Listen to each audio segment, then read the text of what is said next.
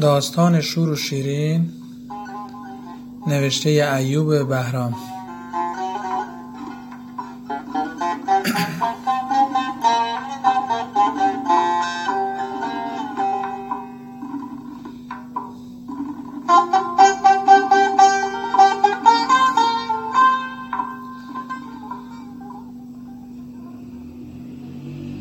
علی و البرز به پشت روی سنگ‌ها دراز کشیده و کف پاها را رو به آسمان بلند کرده بودند. همیشه وقتی از زور سرما پاهایشان یخ میزد و سوزن سوزن میشد، به پشت میخوابیدند و پاها را رو به خورشید بلند میکردند. البرز: اگه بگیرمون چی؟ علی نگاهی بو کرد و گفت فعلا که نگرفته، تازه بگیره، ببنده، بزنه، باز هم سوزشش کم نمیشه. ارزششو داشت. اون حالاها باید بشینه تو آب یخ. البرز قاه قاه خندید و گفت ها، بشینه تو آب یخ براش خوبه. علی گفت عین خر براش کار میکردیم، جون میکندیم توی سرمای بره میرون که برف خدا همه چیز رو سنگ میکنه، براش آب میآوردیم. اون وقت اون و بچه هاش تنگ آتیش کرکر خندشون بود. سالی یه جفت گالش لاستیکی و شلوار پلاستیکی سهم ما بود از امارت کل مرتضا. نه دیگه بر نمیگردیم. هی علی بلند شو، سر ظهره، مگه نون نمیبری برای این بدبختای از بخت برگشته؟ بلند شو. البرز یتیم شده، مگه اومدی مهمونی ایجور کپه این مرگ تو گذاشتی؟ پاشو خواب به خواب بری. هوا گرگ و میش بود. بچه ها با شلوارهایی که به زور تا زیر زانو می رسید و ساقهای لخت و تراشیده و کفشهایی که نوک انگشتان از آنها بیرون زده بود و کتهایی که برای آنها بزرگ بود، کتهای رنگورو رفته کل مرتضا. بخچه نان در دست البرز و سبد غذای که گوجه و پیاز و نمک بود در دست علی. البرز که بخچه را روی سر گذاشته بود آب دماغش را پاک کرد و گفت هی علی، گشنمه، شکمم بدجوری غار و غور افتاده، چی کار کنم؟ یه خورده نون در بیارم بخورم؟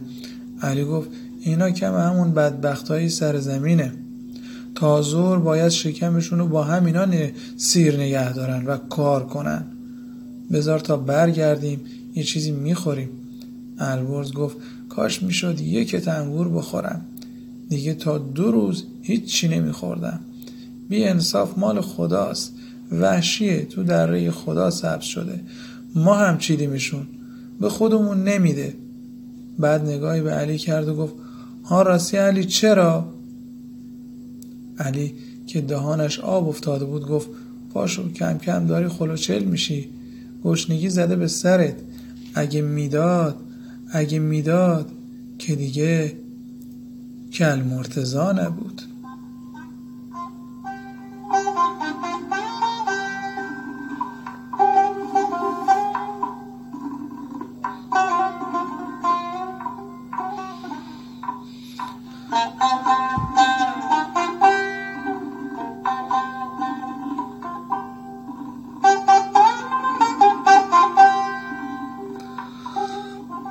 البرز ساکت شد و گفت ها راست میگی.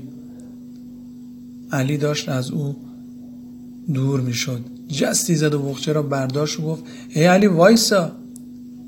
وقتی رسیدن سر زمین کارگرها داشتند شخم پاییزی میزدند. پیرمرد به زور به دنبال گاو کشیده میشد. کل مرتضا دیدی پیری، آخر کارت، زورت رو بزن.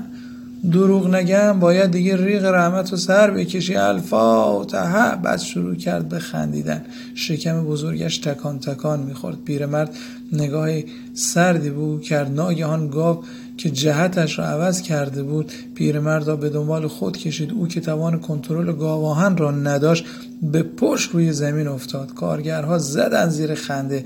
کل مرتضا که هنوز داشت میخندید گفت نگفتم؟ دیدی نگفتم؟ بعد نگاهش را برگرداند به جاده که بچه ها را دید. خندش را خورد و گفت قربتی ها اومدن، خونه باباشون ایقدی میخوابن سر زا رفته ها. کارگرها که بچه ها را دیدن شل شدند و نگاهی به هم کردند. کل‌مرتضی نگاهی به آنها کرد، کلاهش را جابجا کرد و گفت ها چیه؟ شل شدید؟ بند تنبونتون شل شد، بذار خبر مرگتون برسید بعد فین فین کنید. پول که علف خرس نیست، اهل و عیال خرج دارن. بعد نگاهی به آسمان کرد و گفت دیدی خدا، این روزا ثواب هم به خلق الله نمیچسبه، خودت شانس بده. ملت کارگر دارن، منم کارگر دارم. بعد نگاهی به پیرمرد کرد، ما کت خدا داریم. علی نوک دماغش سرخ شده بود و از دهانش بخار بیرون میزد. هنوز سبد اساسها را زمین نگذاشته بود که کل‌مرتضی با دستهای گوشتی و سنگینش یک پس گردنی زد پشت کله علی و گفت دیدی سگ زاییده، تا کی باید میخوابیدی؟ پدر نامردت التماس میکنه بیاد وردستم بشی، اون وقت تو بلای جونم شدی. علی که با صورت به جلو پرت شده بود از درد گردنش را گرفت. میشد صدای چکاچک دندانهایش را که نه از درد که از حرص روی هم کشیده میشد شنید. کارد به استخوانش رسیده بود. به هر بهانه‌ای کتک میخورد و فوش. کل‌مرتضی برای او خیز برداشت و گفت ریقو برام دندون قروچک میکنه، حیف نون. علی پا به فرار گذاشت، البرز هم به دنبال او.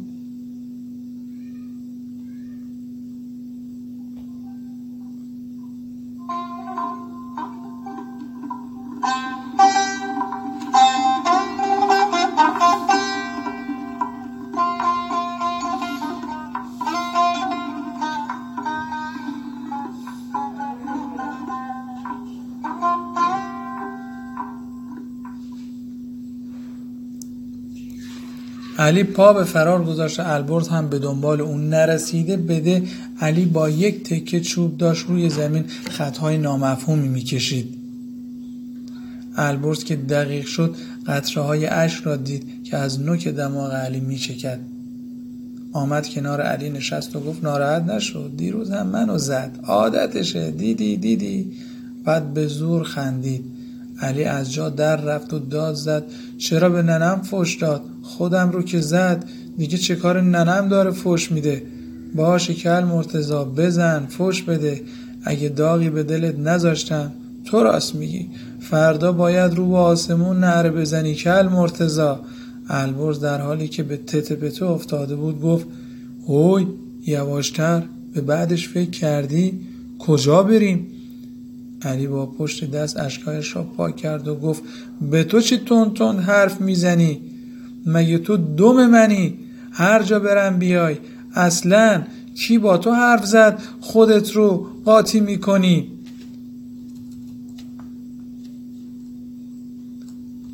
البرز که جا خورده بود بلند شد و نگاهی به علی انداخت. بعد در حالی که بغض کرده بود به طرف خانه کل‌مرتضی دوید. علی که داشت رفتنش را نگاه میکرد گفت تو هم برو، بابام هم بره، همه تون برید. ای خدا. بعد سنگی برداشت و به طرف کوه دوید. سنگ را بی هدف پرتاب کرد.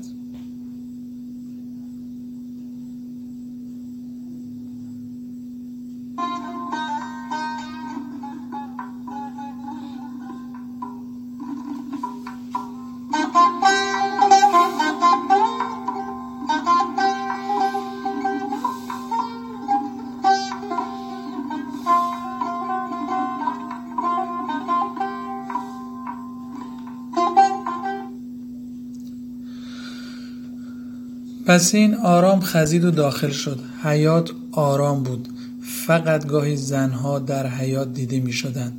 در گوشه حیاط دیگ برنج روی اجاق گذاشته بود. بوی برنج چمپا حیاط را پر کرده بود. علی مثل سایه به طرف انباری که محل خواب آنها بود دوید. دید که البرز در گوشه انبار روی زیلوی نیمدار نشسته. رفت و آرام کنار اون نشست. البرز ساکت بود. آرام دست روی شانه‌اش گذاشت و گفت البرز ازم دلگیری؟ تو دیگه قصه‌ام نده که از این همه آدم تو این غریبستون فقط تو کاکا رو دارم. تو روزای اول که ایده با این بزرگیش برام عین زندون بود، اگه تو نبودی یه روزم اینجا نمیموندم، سر به کوه میذاشتم و میرفتم، گم میشدم، شایدم دق میکردم و میمردم. به جون هوری راست میگم. همش فوش، همش کتک. مگه اون نامرد چقدر به ما دستمزد میده البرز؟ همیشه خدا بهش بدهکاریم. بابام که میاد دست از پا درازتر بر میگرده.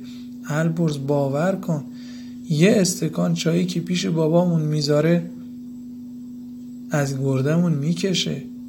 اما حالا دیگه تموم شد، همه چی تموم شد. امشب میرم، ولی قبلش یه داغ رو دل کرمرتضی میذارم. تو هم غمت نباشه، بگو منو ترسوند، بگو خبر ندارم، گولم زد، نمیدونم، یه چیزی بگو که ولت کنن. البرز سر بلند کرد و گفت بزرگ شدی، حرفای گنده گنده میزنی، فس فس نکن. اگه میبینی گریه کردم یاد بابا ننم افتادم. تازه مگه من چیم از تو کمتره ها؟ علی خودش را جمع جور کرد و با خنده گفت البرز به خدا دلم داشت میپکید. هر چی تو بگی، ول کنی قهر لامصب و بیا با هم حرف بزنیم. البرز نگاهی به او کرد و گفت خاک تو سر خولت کنم، بدبخت. به اینا که بهت گفتم چی بود؟ حیف که فردا میخوایم بریم، اگه نه یه هفته باهات حرف نمیزدم. علی نگاهی به او کرد و با خنده گفت اون دفعه هم گفتی تا قیامت باهات حرف نمیزنم، فرداش حرف زدی. البرز نگاه تندی به او کرد و گفت باشه، حالا که اینطوره تا قیامت باهات حرف نمیزنم. همین حالا هم میرم پیش کل مرتضی، همه چیز رو بهش میگم. علی یک دفعه از جا پرید و گفت هی البرز غلط کردم، خر نشو، هر چی تو بگی. البرز نگاهی به او کرد و گفت انگار باهاش شوخی دارم. خره، اگه تو بری منو اینقدر میزنن تا باد کنم. بگو من خبر ندارم. تازه مگه خونه هامونو بلد نیستن؟ علی گفت من که فکرامو کردم، حالا تو خودت میدونی، میخوای بیای بیا، فردا شهر نشی برام. البرز گفت نگاه علی، با هم اومدیم، اگر قرار کاری بکنی با هم میکنیم. ها تازه اگه قرار رفتنه، من از تو آتیشم تندتره، منم خسته شدم، خیالت راحت، من دلم پرتره. هر سال موقع چیدن انگورهای وحشی که میشد، پسر بچه ها و دختر بچه های ده رو جمع میکرد و چندر غاز به اونا میداد تا از کله سحر تا غروب آفتاب کار کنند و انگورهای وحشی رو بچینند. اگه کار خوب پیش میرفت، کارگرها پولشون رو میگرفت و میرفتن پی کارش. اما وای به روز کسی که یه دانه انگور میخورد و اون میدید. آن وقت مزد آن روزش میسوخت، هم ترکه بود که بر سر و صورت و کمر او مینشست. بدبختم کردید، بیچارم کردید. مگه شما مسلمون نیستید؟ مال مردم خوردن خوبه، دزدی خوبه. مگه شما حلال و حروم سرتون نمیشه؟ ای خدا، آخر زمونه، پدرتون کسی دیگه است، من باید نونتونو بدم؟ مگه گناه کردم؟ دستهای ترک خورده بچه ها خوشه ها رو میچید و یکی یکی توی سبدها میگذاشت. یاقوت روی یاقوت، برق دلربای انگورها، شکم گرسنه بچه ها بارها دهان باد کرده و پر از خون و گرده های ترک خورده زیادی رو دیده بودن. دهان آنها شیرینی انگور رو با شوری خون بسیار تجربه کرده بود. باغ انگور کل مرتضی شده بود باغ ارم شداد و بیداد و چشمه بنی اسرائیل. کل مرتضی همیشه بعد از برداشت محصول انگورها رو داخل سبدهای حصیری خوشه میشید و میگذاشت داخل انبار و میفروخت به کسی که به قول خودش قدرش رو بدونه یاقوت به درد چی میخوره. هر روز میرفت در انبار انگوری رو باز میکرد و بین سبدهای انگوری راه میرفت، عین قارون بین صندوقهای طلا. چند روز پیش پدر علی اومده بود که حال آنها رو بپرسد و شاید چیزی از حقوق آنها بگیرد.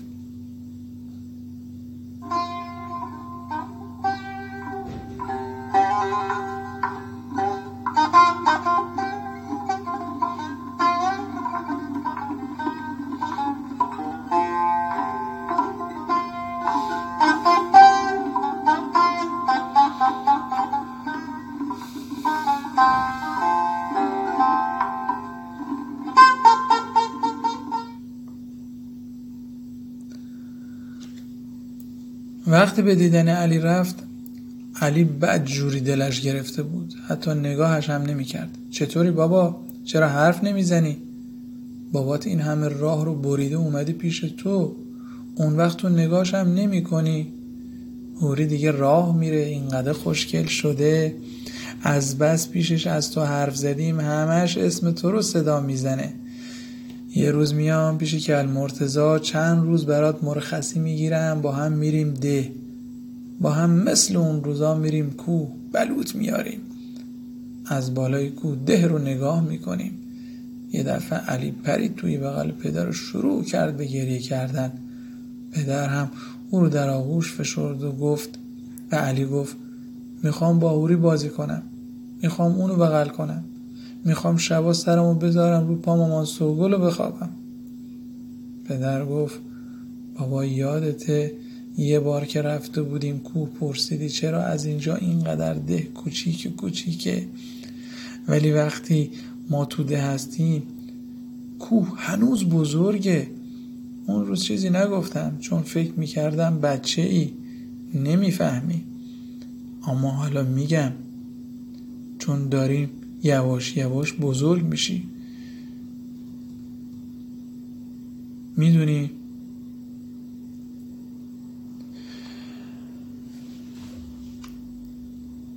چرا بابا؟ چون اون کوه سفته، از هر جا نگاش کنی بازم بزرگه، کوچیک نمیشه. آدم ها هم اگه دلشون بزرگ باشه، قرص باشه، اون وقت از هر جا نگاهشون کنی بزرگن، اصلا کوچیک نمیشن. اون وقت عین اون کوه همه به اون تکیه میزنن. علی که داشت گریه میکرد گفت بابا نمیخوام کوه باشم، میخوام کوچیک باشم، بزرگی سخته. پدر که بغضش امانش را بریده بود در حالی که صدایش میلرزید گفت بابا گریه کن، هر کسی توی دنیا یه تقدیری داره، یکی باید کوه باشه، یکی کوه پایه. بغض امانش را برید، پیشانیش را بوسید، او را از آغوشش جدا کرد و رفت. البرز که پشت گونی های گندم کس کرده بود سعی میکرد آرام گریه کند تا علی صدایش را نفهمد.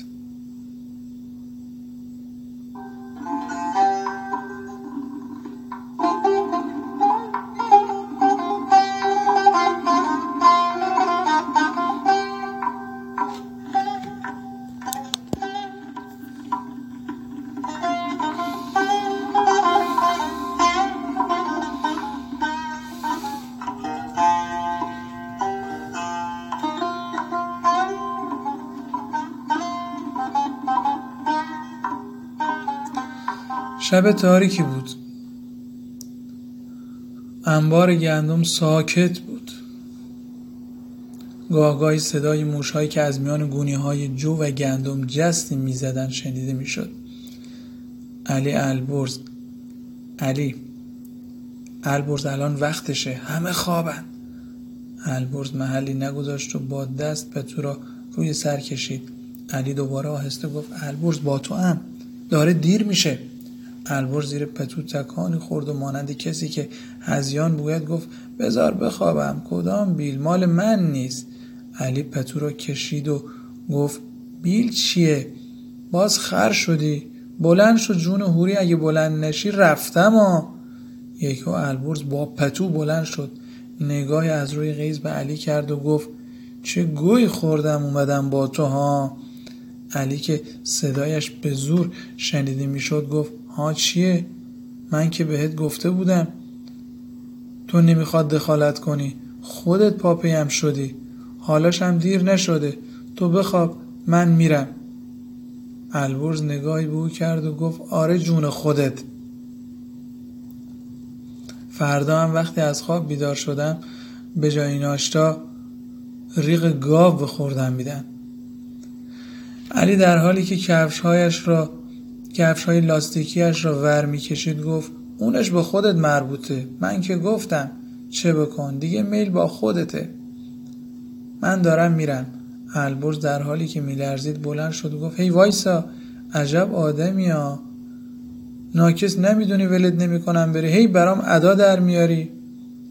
علی نگاهی به او کرد و گفت خاک تو سرت، با این قیافت و این موهات هر کسی نصف شبی ببینمون میگه شاید جن دیده، زهر ترک میشه. بعد موهای البرز را صاف کرد و با لبخندی گفت این بی صحاباتو ورکش، داره دیر میشه. دزدکی خودشان را مثل سایه به در انبار انگوری رساندند. گوشه دنجی از حیاط بود. سگ جلوی در حیاط در انبار خوابیده بود. علی جلو رفت. سگ تا او را دید شروع به دم تکان دادن کرد. البرز از کنار دیوار سرید، در انبار کلون را برداشت. در را که باز کرد بوی عطر انگورها هواییشان کرد. با کلمرتضی که به انبار می آمد آنجا را خوب می شناخت.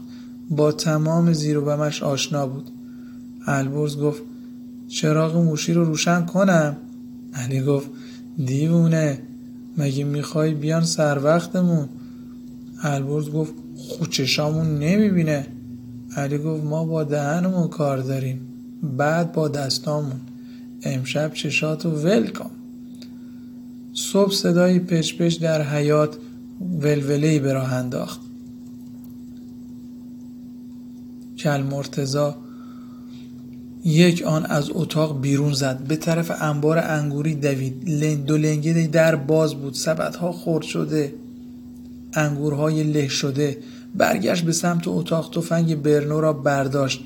زنها جیغ میزدند و فرار میکردند. تیر میگذاشت و به آسمان شلیک میکرد و نعره میزد میکشمت، تکه تکت میکنم، بچه پدرم نیستم اگه این کارو نکنم. ته صدایش بوی گریه میداد. از نفس افتاده بود.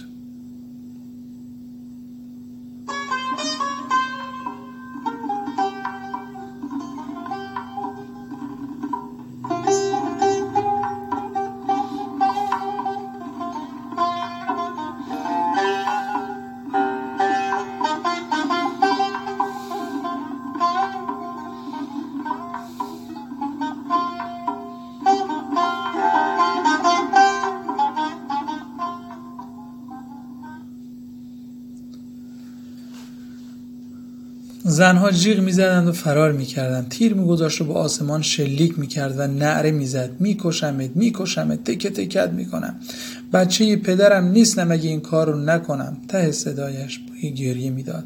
از نفس افتاده بود، اما کسی جرأت نزدیک شدن و پادرمیانی نداشت. تفنگ را عصا کرد و زانو زد. کلمرتضی ساکت شده بود. چشمهای بهت زده و به خون نشسته‌اش داشت از حدقه بیرون میزد. مردم روستا همه پچ پچ میکردن و آرام میخندیدن. میگن جغله هایی که کلمرتضی زدن به انبار انگوری، میگن داغ انبورها رو به دلش گذاشتن. چوب خدا صدا نداره. هر دوتا فرار رو به قرار ترجیح دادن. دست و پنجهشون درد نکنه. ای بچه شیرای منگش. چوپانای علی آباد آن روز نان خالی نخوردند. قاطق نانشان انگور بود، انگورهای وحشی کلمرتضی. نزدیک ظهر بود. بچه ها خسته و کوفته از پشت آبادی از میان باغها خود را به خانه رساندند. چند اسب نزدیک پرچین حیاط بسته بود. خوب که دقت کردند آدم‌های کلمرتضی بودند. علی و البرز به طرف کوه دویدند.